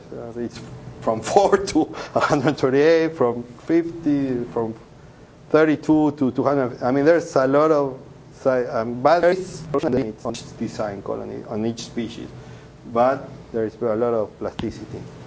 So what's the answer for the flip side of Cassandra's question? What's the smallest colony that has germ-soma differentiation? Well, depends, because in Pleurina you have somatic differentiation, but the germ cells remain motile and remain. So there's like no overlap in colony size between them? No, because the Volvo, you have like a jump. It's like once you go that threshold of 100, 200 cells, then you go to the Volvo species that are or more than. Again, if they don't have nutrients, then you see crappy 100 cell colony with one germ cell and. So the jump is an order of magnitude? Yeah, more or less. Yeah, less, I guess. Because, yeah, from 100 to 1,000. But depending on the few wild populations that I saw, I isolated like 3 Volvo species from lakes in Argentina. And they look very good. When they appear, they look really nice, really healthy, really big. I mean, it's weird, but I didn't expect that. It's like when the wild type populations that I saw, they always look very happy when they are there. But they're always there for 2-3 weeks. They go through the sexual phase from spores, and they coexist. At one point in autumn in Buenos Aires, I isolated a clammy strain, a Pandorina strain, a Dorina strain, 2 Volvox species. They were all there. They all coexist. So it really, there is I try to do, there's no ecological, everything is done in very controlled conditions, laboratory. I try to track these populations, and it was, I tried to track zooplankton, cocopods, daphnias, I tried the other algae populations. There was so much variation in the data, and all the physical chemical properties. Like I did it every 2 weeks, and when populations came out, so I tried to do some kind of correlations to see what kind of conditions when Volvox species appeared, and it was impossible. It was like really like all over the place. I couldn't. Are there Volvox species adapted to salt water? Not that I know of. No. Okay, so low Reynolds number. So Volvocalis algae colonies form small diameter spheres that swim as, so this is like the spherical cow. Like everybody wants to do theory, have the spherical cow, so here's more or less a spherical cow. You have really a sphere on low Reynolds number regime.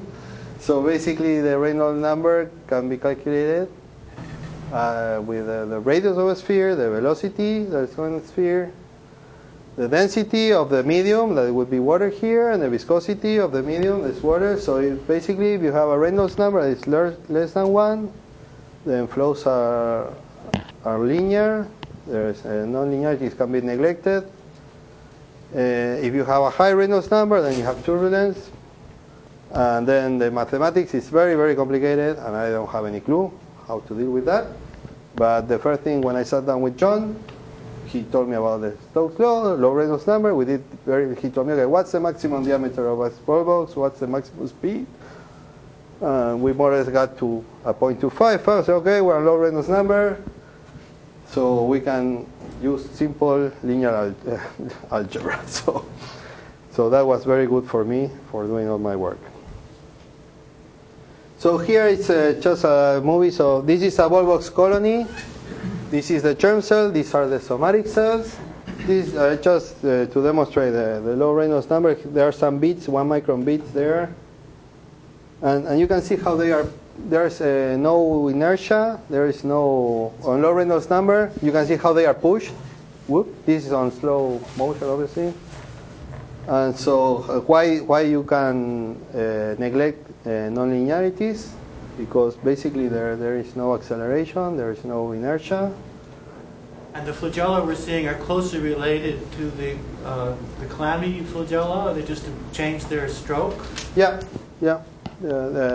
Again, I'm not an expert on flagellar structure, but yeah, supposedly that it's just I mean, clammy can do this stroke also.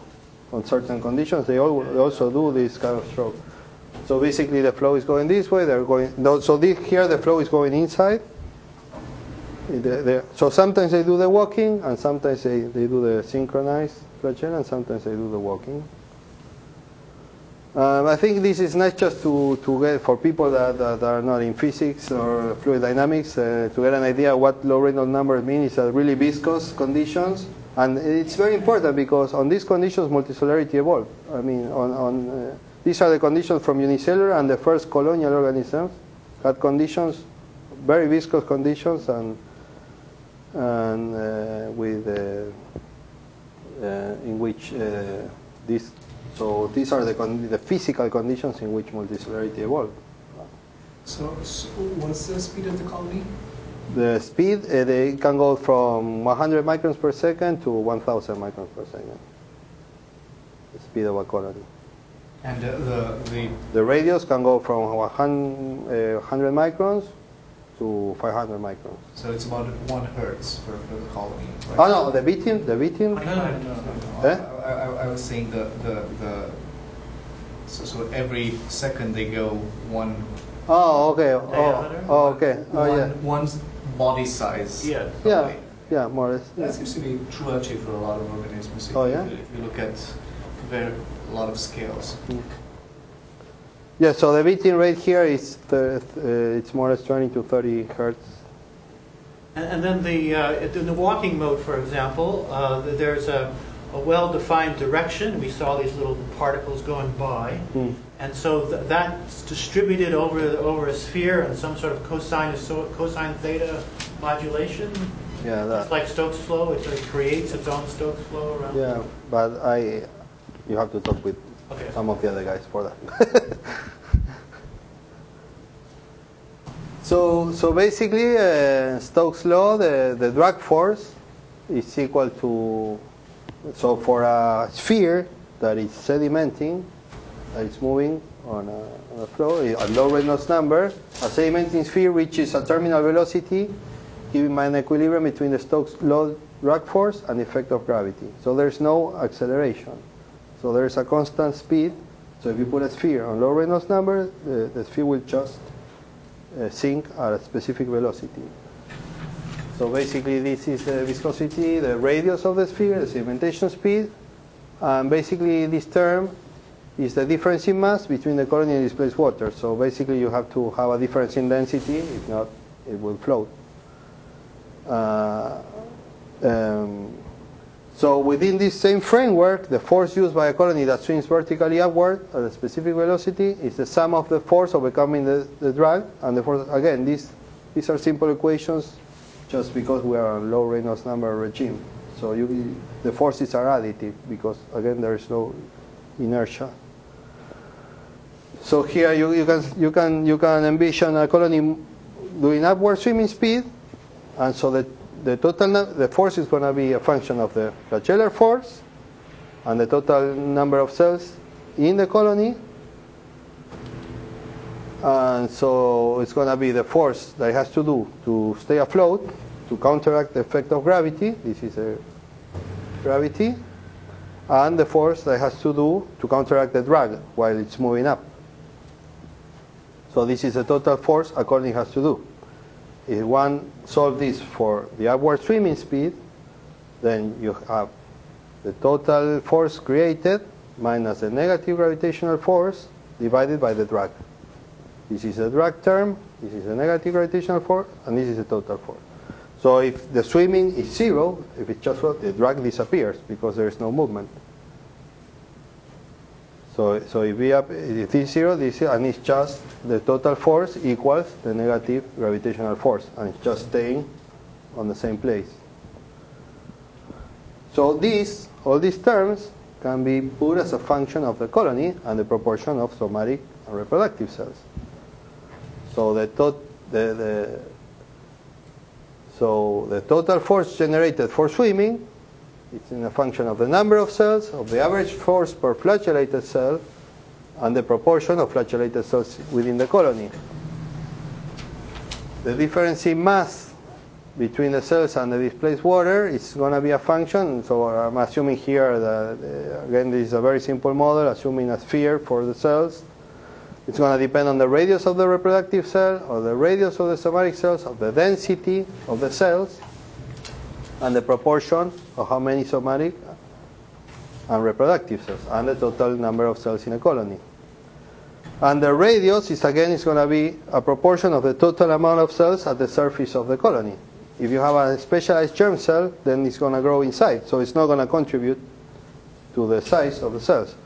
If you have more cells, then you have, and depending on the size of the reproductive cells, the size of the somatic cells, and how many cells are specialized or not, then you're going to get a radius, a size of the sphere of the total colony. So this, yes.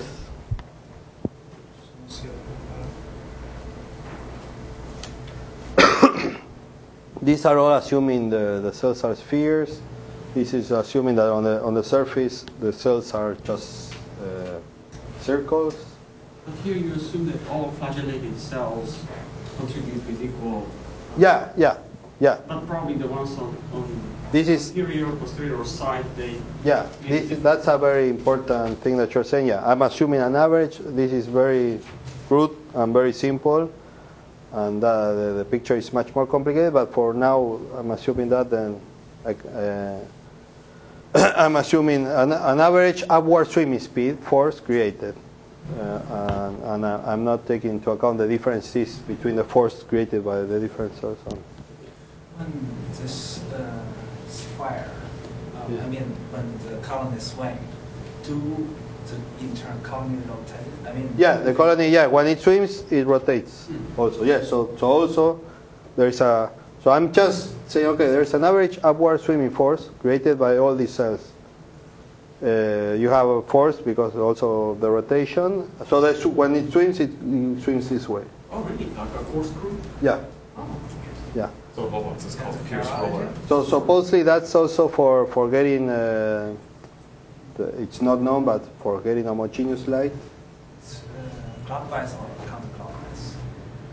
I always thought clockwise or counterclockwise. I don't remember.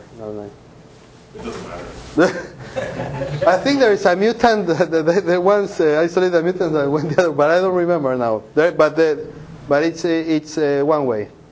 I don't remember. I can tell you. It's on some of the. Turn around the axis of their movement, like corkscrew. They don't tumble. No. Okay. No. They just go straight line and rotate. And there is like I can give you a paper. There is on rail ghosting group. They really did all the mathematics about that, So and how it relates to the light coming into the. But they really modeled in detail the rotation, and they did pulse of lights. So there is a guy called. I did some work with Knut Rescher. I don't know if anybody knows him. Knut. Is it Cristian? Yeah, so basically when I was working in Cambridge, I did all the work, I collaborated with him. And he has a paper on PNAS. His PhD thesis is on that specifically, on the rotation of the colonies and how the light comes in. And he proved that the rotation speed is modulated by the light. It's amazing. He did all this modeling and he did all these experiments. Basically, he more or less proved that it's somehow adapted. The rotation speed and how the colony rotates is adapted to at least coincides with how efficient.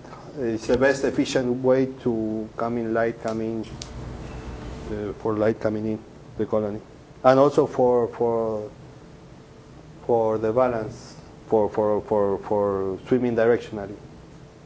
So the flagella somehow responds to light intensity? Yeah. And so with Knut also we did, so basically there's steering mechanisms. So you also in this species, where for me there should be two genus. On one species they have this turning mechanism in which they rotate 90% the flagella beating to turn to the light, for example. on Volvox Cartra and Volvox aureus, they do like the rowing boats. They stop some of the flagella on one side stop, and the other continue, and they but on Volvox Barberi, we proved that they just turn 90 degrees their beating pattern to change direction. How do you put that A term? So yeah, that's something that John told me that I had to put. That's I don't use it in. It's just to take into account that the intercellular space term can change. So on this model, then when I run it, I assume that the cell concentration on the sphere does not change, but this is to reflect that it may change, and that there could be spacing changes. When I did cell concentration, as size increase, it didn't really change significantly for all these species, but there are other species that have totally different. I mean, they have. So what I did to standardize everything, I synchronized all of them, and I measured them all when they just hatched. So that was my standardization, when they just hatched. So when I did the comparative biology, I did it for the populations when they synchronized, when they just hatched. So because it's totally different, the spacing, obviously, because as the colony grows, the germ cells grow inside, the ACM grows, but the somatic cells almost do not grow. So there is an increase as the colony develops. There is an increase in extracellular matrix and in spacing between cells. And when I grew them on diluted medium, you had much more spacing. So really, it changes depending on the ecological conditions. So basically, when you run the model, putting all of those equations in one equation, one of the things that he was saying, that is he's right, one of the big things that I'm assuming here is that there is an average flagellated force that doesn't change with size. That's a big assumption when I run these simulations. And that the cell density does not change. That could be also a big problem. But basically, when I run the simulation, I used published C-Reinhardt data. And basically what I found, when I did the model and ran the simulations, I found that basically as you increase in size, if you didn't invest in somatic cells, you will just sink.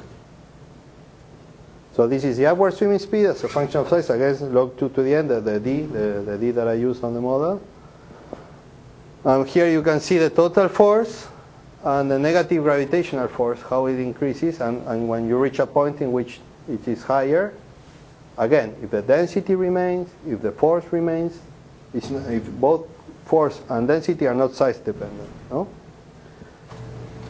So here, if you invest in somatic cells and your reproductive cells are undifferentiated, if you invest in 40%, then you can get to a 3264 cell colony. If you invest in 80%, then you can get, without sinking, to a 100 cell colony.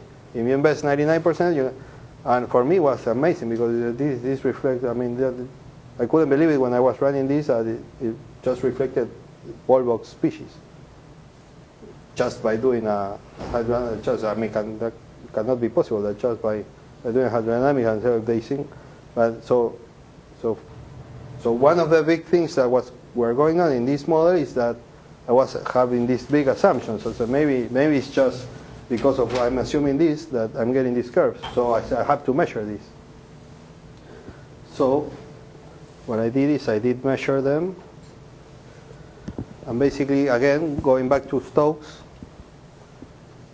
if I have, basically by using this equation, I can get this equation, and basically the total force, the average total force of the colony, is equal to the rate to this term times the sum of the upward swimming speed and the sedimentation speed. So if I measure the upward swimming speed of the species, if I measure the sedimentation speed, if I have the radius, I have the viscosity, and I have the number of cells, then I can get how the flagellar force, the average swimming flagellar force, changed as a function of size, colony size. So what I did is I did these experiments with John Kessler in which I used an optical bench. I put these colonies on this quartz. I did a bath to keep temperature stable. I synchronized the colonies. I put them on a quartz, how to say? I forgot. For measuring spectrophotometry, the quartz, what's the name? Well, the 4x1. Cuvette. The cuvette, sorry. So I put them on the cuvettes. I turn the cuvette, they will swim up. I turn the cuvette, they will swim up. I turn the cuvette, they swim up. I videotape them. So here this is very old. This is 10 years old.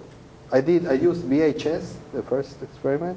I used a computer that John had there broken that for flow dynamics that had 5 mega of total memory. I had to put my stuff in floppy, 3.5 floppy disks. So it was like really. he was already retired when we did this, so he had all this lab space, but with all this old equipment, and so I got it before meeting Ray and all the money. I first. So this is a synchronized Volvox. So when it just hatched, so I would like take these pictures to get number of cells, somatic cell size, germ and somatic cell size, and then this is the cuvette, the top of the cuvette, and these are the colonies swimming up. So then I will get these trajectories and get the swimming speeds.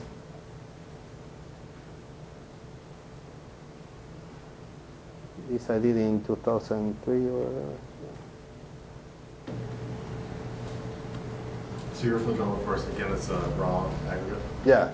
It's just the average of yeah, and these are, so then I deflagellate them by lowering the pH to 4 for 30 seconds. You just deflagellate them, and then the same population deflagellated, I watch them sink. So I even had an average. I had an average colony size, an average upward swimming speed, and average sedimentation speed. So it's very like crude. Even though I did it like that, I got like very good results. Because I couldn't get one colony, watching it swim, deflagellated, watch it. So I did for each species an average upward spreading speed, an average sedimentation speed, an average radius. So SE, that's the standard error? Yeah. There you have, for example. Yeah, but what's the number of colonies? Colonies, I don't know, like 30 colonies, 40 colonies. I have my dissertation. I have an appendix with, and because I measured every 2 hours. So because I had the synchronous populations, I would go back to my lab, get 2 milliliters, go run into John's lab, put on a cuvette, take the videotapes every 2 hours. I for the whole. So I did it for all the species every 2 hours. So I have how they increase in size. And I have the standard errors for every 2 hours, the size. The somatic numbers and germ cell number, I did it once because it doesn't change. But then for the size, the coefficient of variability here is about 30%, something like that. Yeah, and yeah. But yeah, I can give you the data I can give you the raw data. Cristian, in your second equation, why isn't there a minus sign? In the second equation, why isn't it because 6 pi eta RV minus? No, because this is the total force that a colony has to make. Is the sum of counteracting the gravitational force plus the sum that it has to counteract the drag. But isn't the gravitational force in the I see, it's the drag. So this is the total force. So you have to counteract the gravity and counteract the drag because of the swimming. So this is the data of all these species as I told you, after hatching, every 2 hours. And you can see how in general how the swimming speeds. So these are for the Volvox species. Again, these Volvox brucelletti, which are from the other section, far apart, are swimming much faster. They have more cells. The cells are smaller. You can see the difference of this compared to this. The reproductive cells start as small as a somatic cell. So these guys can swim much faster than these guys, which have like much more mass and less cells per unit area. But basically, you can see how, as they hatch, some increased in speed for the first 2 hours, but then as they grow in size and the reproductive cells grow, they swim less until. So this is Volvo's culture. So after this time, they just couldn't swim at all. They would just rotate on the bottom of the cuvette. They were not able to swim at all. And then next day, when the daughter colonies were formed, when they spent 8 hours in the dark, they would be able to swim again because they had been doing they would been spending energy, and so they were less. They had less weight, and then again after 2-3 hours again they couldn't swim at all because the daughter colonies were able to. So as species develop, their commodity enlarge, their swimming speeds decrease since their mass and radius increase. And you could see how speed increases with size, interspecies and intraspecies, how as they develop they decrease in speed, up to a point where they couldn't even. I mean, these guys, yes, they could swim until they hatch about Volvox. The ones that had the big germ cells inside, these ones cannot. Once they go through the division phase, they cannot swim anymore. They are too heavy. Again, these are control conditions on a cuvette. There's no currents. There's no, this is synchronous populations. But I mean, so this is a allometric relation. So basically, if F would have been in the model predicted that I should get like the upward swimming speed to X to the 1/2, the scaling relationship. If F would have remained, if the flagellar force, the average upward swimming force as size increase remained constant. But we got less than that, actually. We got almost like a quarter, and the total flagellar force was 3/4, almost. So basically what we measured that the average upward swimming speed actually decreased per unit cell as size increased. So if it would remain constant or increase, it would be 1 or the flagellar here, the exponent should have been 1 or more. So what happened that even our motility constraint, the thing that if you don't invest in a high proportion of somatic cells, then you will not be able to be viable. It was even higher because the force actually decreased. The upward swimming speed actually decreased as a function of number of cells. So this is applying these. These are the new curves. So the constraint was even higher, and it's incredible because these speeds are more or less the real speeds that we measure. I mean, just by putting this, you get like for the sizes of the colony, you more or less get the speeds that you are supposed to get. And the other interesting thing is that I got from this model is that when I put all the measure relationships into the model as a function of number of cells, then I get this curve, and it gives me like a maximum Volvocalian size. So if swimming or being buoyant is important, I shouldn't be able to find a Volvox colony of more than 2 to the 17 cells, because it's impossible. There is no way that you can continue.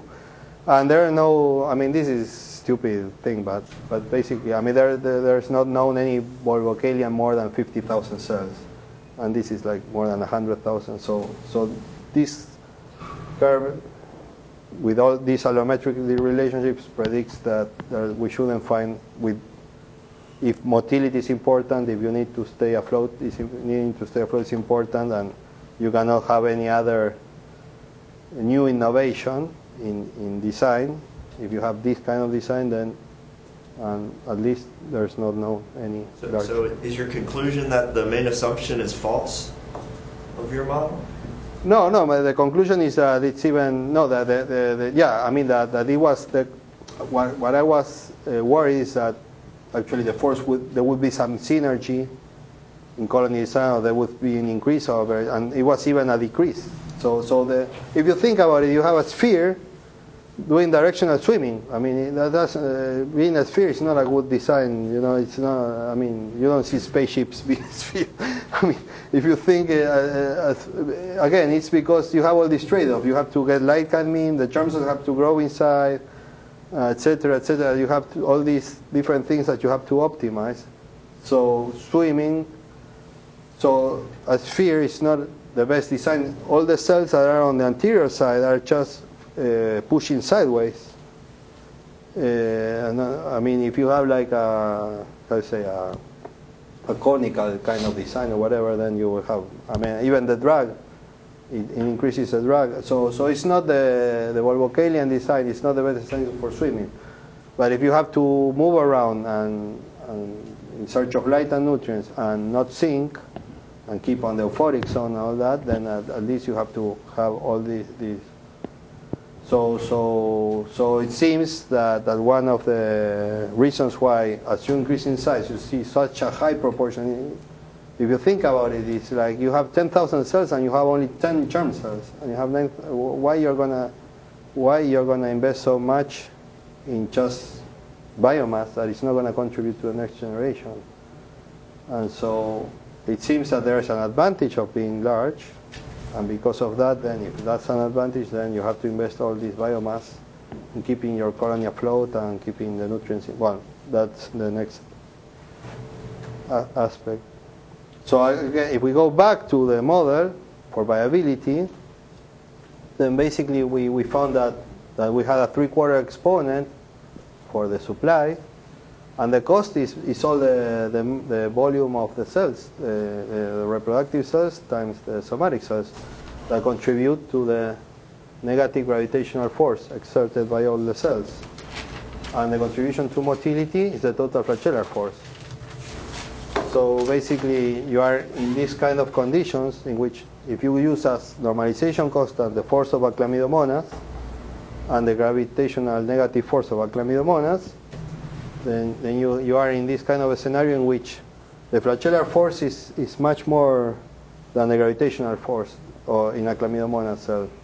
So assuming that you can coordinate in a gonium kind of colony, you still have you can still be non-differentiated for a few cells because still they have enough force. But at one point then you start getting all this, again, assuming that being buoyant and not sinking is very important. Then if you want to increase in size, you have to increase the investment in somatic cells to be viable and stay afloat. This is just measuring, this is just being afloat, not taking care if you swim faster or not, just at least being able to stay on the euphoric zone. So is that maybe why gonium is basically a kind of spherical shape, is because if it goes spherical it may sink faster? Well, that's something I've been looking at. Sorry, but I missed that fact. No, I mean, gonium is not a good example because it swims very bad and it sinks faster than. Oh, it does sink faster. Yeah. Well, that's one of the things that. So I was going to tell maybe Greg next week to give a talk about the first step towards multicellularity, because I've been measuring so many things in gonium pectorale that I've been looking at. So the size-related advantages are, for the first cell clusters, are motility, nutrient uptake, storage, predation. So I thought I realized that gonium pectorale as a case study could shed some light into that. And one of the things that I saw about gonium, that it's just a cluster of 8 cells, that it swims slower than chlamydomonas, and that for motility to be an advantage for the first cell clusters, you have to have like changes, genetic changes in flagellars, beating flagellar structure, flagellar positioning. You have to have an extracellular matrix to be able to have a coherent design.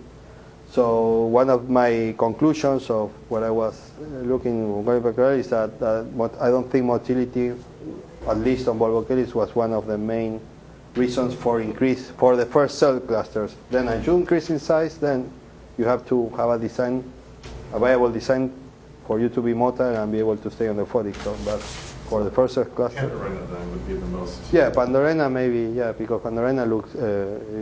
But so your hypothesis then would be then that once you get past that first initial clustering of multicell, then to do any size increase, you have to become spherical to overcome the size again. No. What I'm saying is that you need to invest in germ soma separation. The problem is that once you are more than 32 cells, 64 cells, if you don't invest in germ-soma separation, you sink. At least, in Volvocalis. So the first transition to the first cell clusters, it's another story. But once you get to I think that the constraints and opportunities of motility were one of the reasons why you had germ-soma separation and you have a new level of individuality. Is these selective pressures? If it's good for me to be larger size because of predation pressures or because of other selective pressures, then I have to change my colonies and I'm not viable.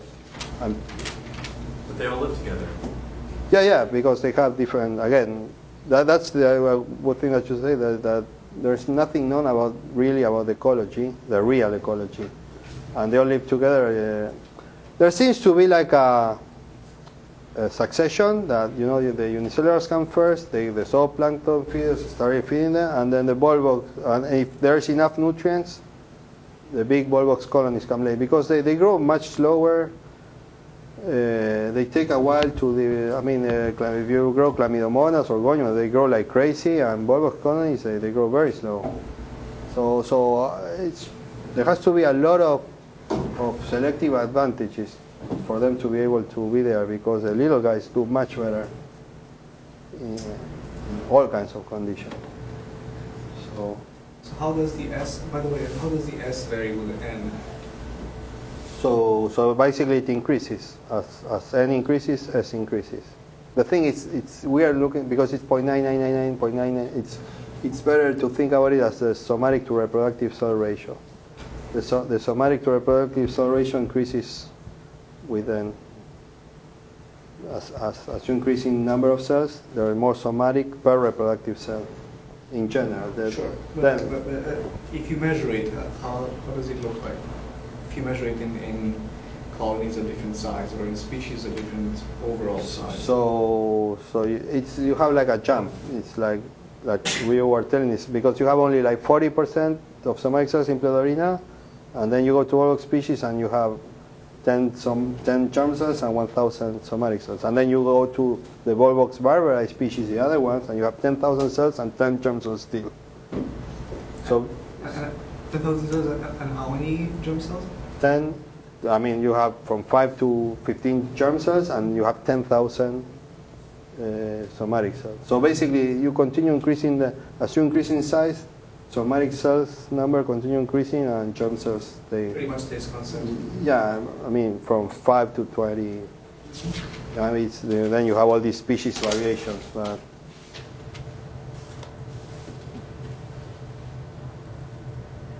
so now we go to the.